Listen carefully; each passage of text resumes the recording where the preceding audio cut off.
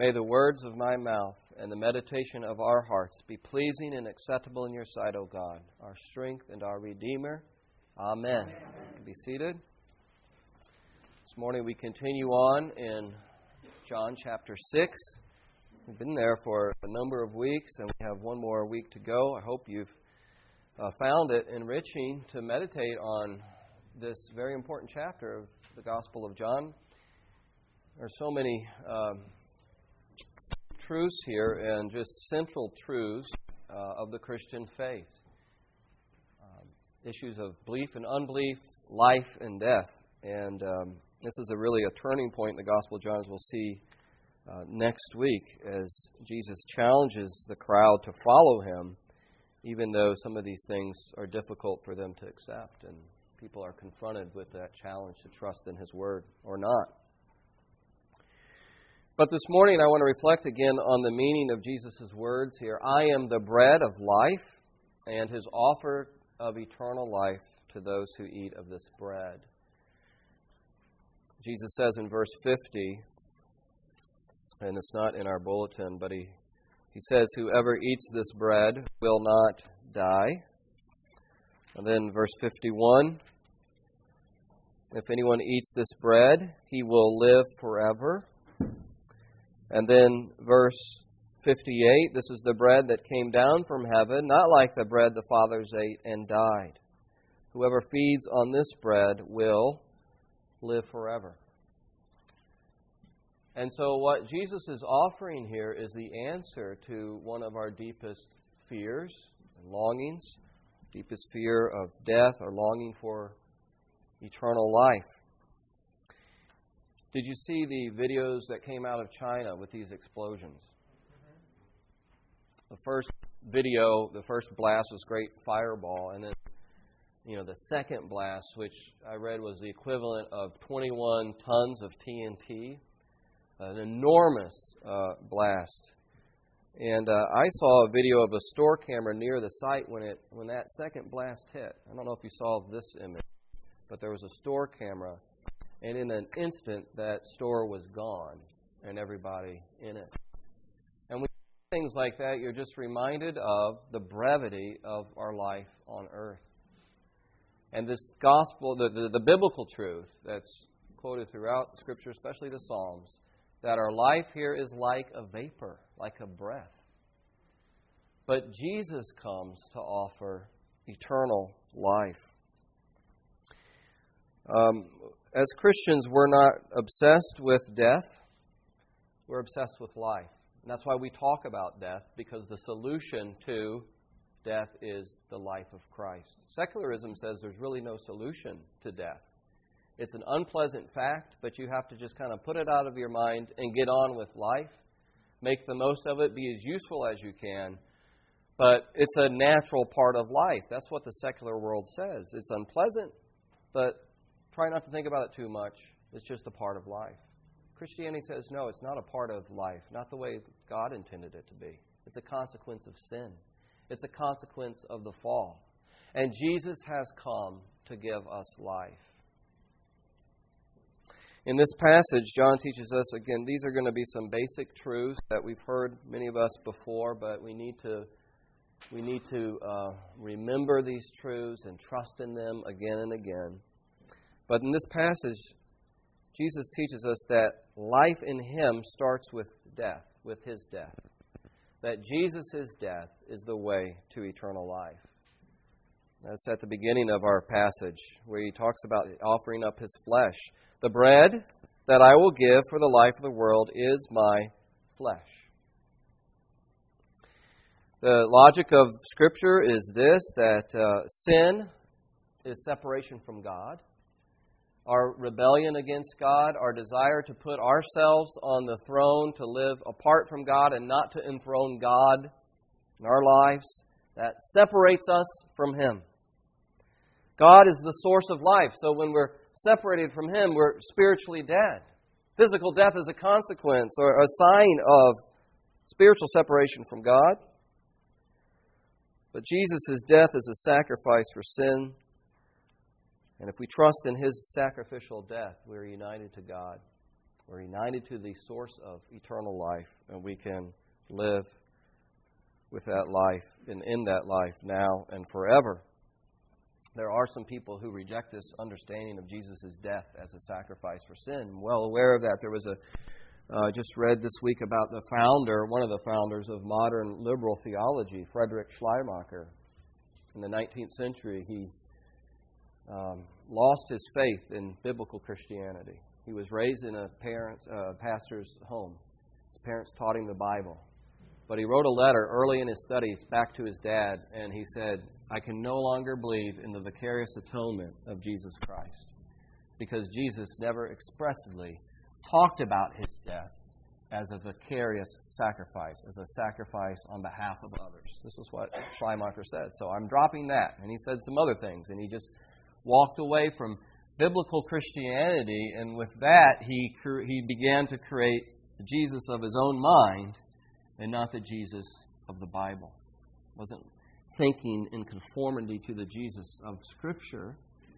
And it's true that Jesus maybe never said the words vicarious sacrifice to talk about his death. That was maybe not on his lips, that terminology, but that idea is repeated again and again in his own understanding of what his death meant. He saw it in sacrificial terms. He saw his death as a ransom. Mark 10:45, I came to give my life as a ransom for many. And when we celebrate communion every Sunday, we hear the words of Jesus again. This is my body. This is my blood, shed for the forgiveness of sins. There's no doubt that Jesus saw his death as a sacrifice for sin that would remove the penalty of sin and make a way for us to enter into eternal life.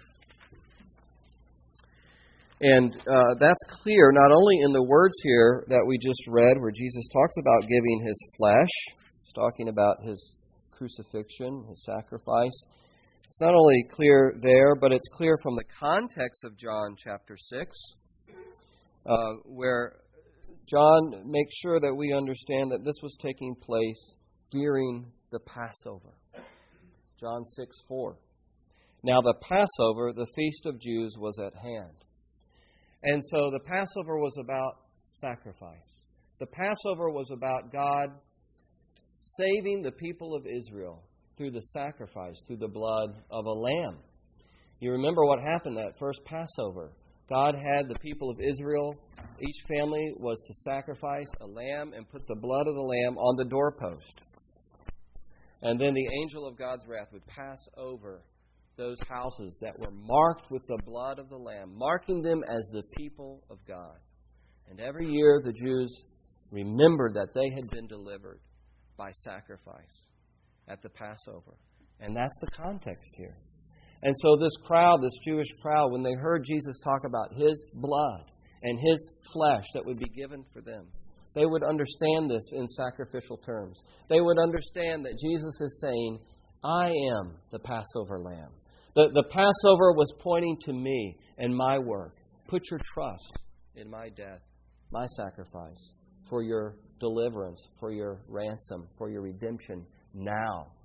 And you'll have eternal life. You could be freed from the penalty of death, free from being enslaved to the fear of death and separation from God. And so that's what's going on here. Jesus' death is the way to eternal life. I use this illustration sometimes in sermons at funerals. Maybe you've heard this before, but it's one of my favorite illustrations by a pastor named Donald Barnhouse, who was a great preacher and a great illustrator of spiritual truths. His wife died in his middle years. Dr. Barnhouse's wife died. He had young kids, and he was taking his kids to his wife's funeral, and he was trying to encourage them. He's trying to think of a way. What can I say to these kids to encourage them? Imagine that. And they stopped at a crossing, and there was a truck ahead of them, and this truck cast a shadow in the snow-covered fields by the car. So he said to his kids, I want you to look out there and look at that shadow. And he said, would you rather be hit by the truck or the shadow, kids? And the littlest one piped up and said, Dad, obviously, the shadow of the truck, it can't hurt anybody. And he said, "You're right, son, and I want you to know that Jesus took the truck of death. He took the full hit of death so that we don't have to suffer the truck. We don't have to suffer the full penalty, so that death will never destroy us." And he said, Mom lives with Jesus now. Only the shadow of death has passed over her. So the way to life is through the death of Jesus Christ. He absorbed that penalty in His own body for us.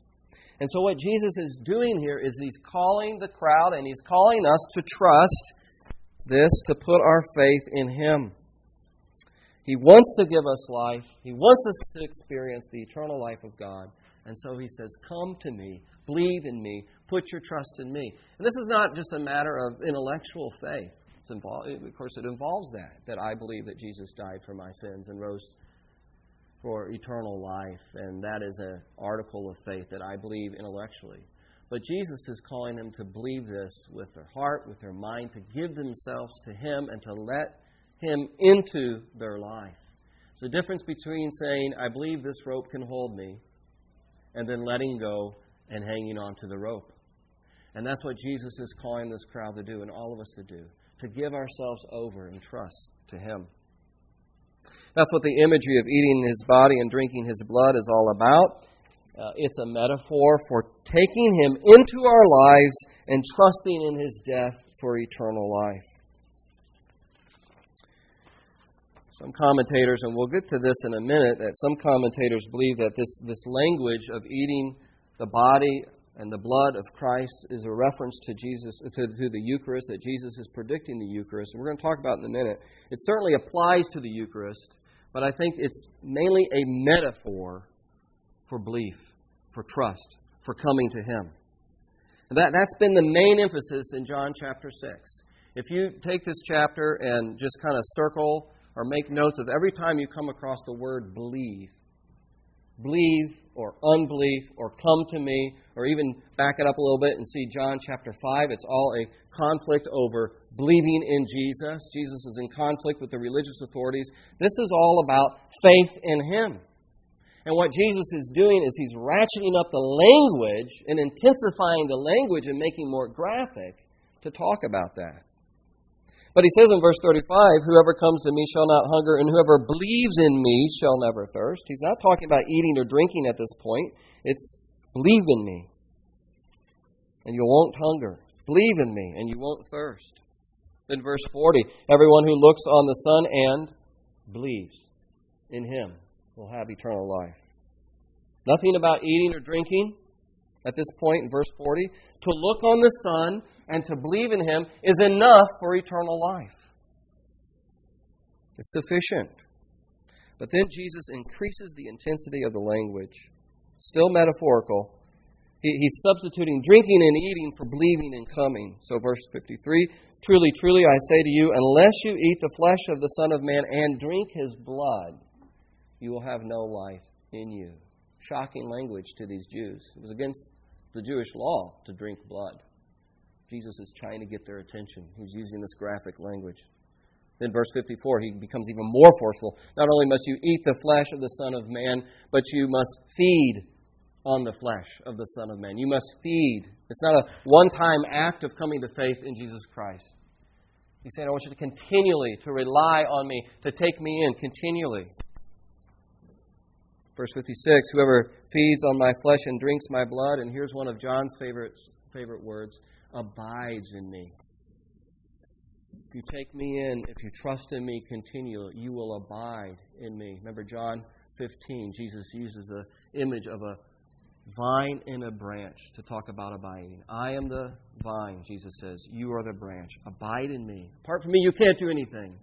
But if you abide in me, if you remain in me, then you will bear much fruit." The relationship of a disciple with Jesus Christ is one of abiding, of remaining, of clinging, of connecting, grabbing onto Him in the hope of eternal life. So if you're feeding on Him, if you're trusting in Him, Jesus says, you will live because He has eternal life within Himself. Verse 57, as the living Father sent me, I live because of the Father. So whoever feeds on me, whoever's in this trusting, abiding relationship with me, will also live because of me. If you're united to Christ through faith, He gives you the gift of eternal life. St. Augustine, in commenting on John 6, said, to believe on Him is to eat the living bread. He who believes eats. And so I wonder today, are you feeding on Christ? Trusting in Christ? Clinging to Christ in the midst of doubt? In the midst of difficulty? Fear about the future? Is Christ your sustenance, your hope? David Watson was an Anglican priest, very well known in his days, and he was diagnosed with cancer in his middle ages and given a year to live. And he wrote this book about his struggles during this time, a real struggle with doubt and with fear. He said, I'd preached to thousands of people for decades that I'm not afraid to die because in Jesus there's eternal life. And he said, but then I got this diagnosis. And he talks about waking up in the hospital in a cold sweat numerous times, just assailed with doubt and fear. And what he had to do is remind himself of why he believed what he believed. He said, there's no one else in history I would rather trust my future to than Jesus Christ. Everybody has to trust somebody, especially when it comes to this. You've got to trust in somebody. And he said in the hospitals, the doctors and the nurses were terrific. They were great. But he said, I asked one doctor, I said, what hope can you give a man who's dying? The doctor said, nothing at all. I can't give him hope. Science, medicine can't give him hope. And so he was drawn back to Christ, and he said, I am going to trust in Jesus. I believe in the resurrection of Christ. There are good reasons to believe that Jesus is alive. He said, I'd experienced the presence of God in Jesus Christ. I'm going to cling to Him. And that's how Christians go through these difficult times.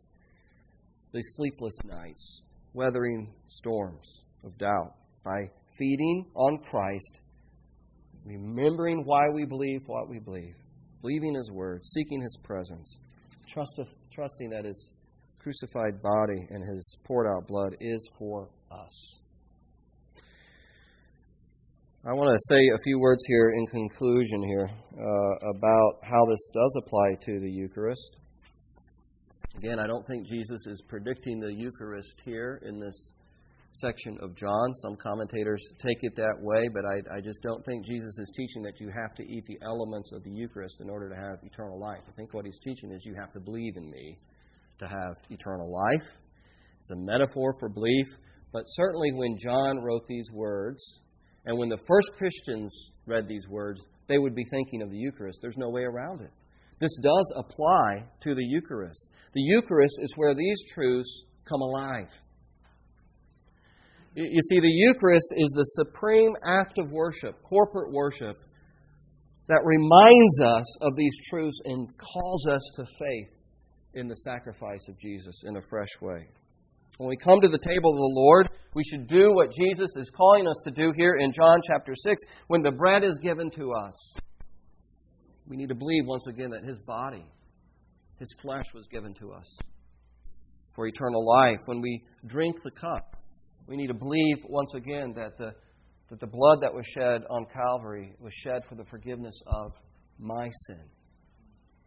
And so each week as Anglicans, we are confronted, encouraged, comforted, strengthened again by the truth that Jesus is teaching in John 6, and we're experiencing that in a tangible way as we take the bread and we drink the cup. We believe that as Anglicans, we don't believe that Jesus is present substantially. We don't believe in transubstantiation, but we believe Christ is present spiritually to feed us sacramentally with His body and blood as we come to Him in faith. And so the Eucharist is a tangible, visible sign of these truths. And each Each Sunday we're renewed in the truth of this. Jesus' blood was shed for us. His body was given to us. And we commune with Christ as we come in faith. You have to come in faith or it's an empty ritual. You have to come believing or it's not a means of grace. But if you come to the Lord's Supper in faith, it's a means of grace and comfort and strength, as the articles put it. We are comforted, we are strengthened as we take the Lord's Supper. And haven't you experienced that in your life? There have been times in your life where you've been so aware of your failings, your sin, and you come to the Lord's table and you're just given this strength and reminder. So come this morning with your doubts and with your fears and with your suffering and ask the Lord to meet you at the table. He's here to minister. We don't believe that it's just a memorial. We believe Jesus is here to minister to us through the bread and through the wine as we come in faith. It's more than a memorial. It's a ministry of the risen Christ. There's a story, I'll kind of close with this, but a preacher who was teaching on this used this illustration of a little girl who wanted to be tucked in at night. And so her daddy tucks her in, and then she hollers out, "Dad, I want to be tucked in some more." He tucks her in again, goes back to bed. A few minutes later, "Daddy, I'm loose again. Come back, tuck me back in." So he does that again, and he goes back the third time, and he says, "Honey, you don't need to be afraid." And she just said, "I don't want to be alone." He said, "Well, you're not alone. Jesus is with you." And she said, "Well, I want somebody with skin on." And the point this preacher was making is, in a way, the Lord's Supper is Jesus with skin on, Jesus with us in a tangible way. Jesus with us visibly is His body, His blood shed for us in a visible way is confronting us. And as we hold the bread and drink the wine, we receive again afresh the forgiveness of sins, the hope of eternal life. And so be strengthened today as you come to the Lord's table. Let's pray.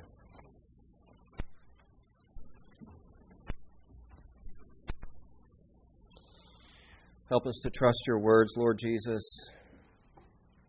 Thank you for your sacrifice. Help us to live with this hope all the days of our life, that you unite us to the life of God. You are God incarnate. You are God in the flesh. In you is life, and life eternal. Help us, Lord, to share these truths with those who don't have this hope. And help us to be renewed today as we commune with you around the table. We pray these things in Jesus' name. Amen.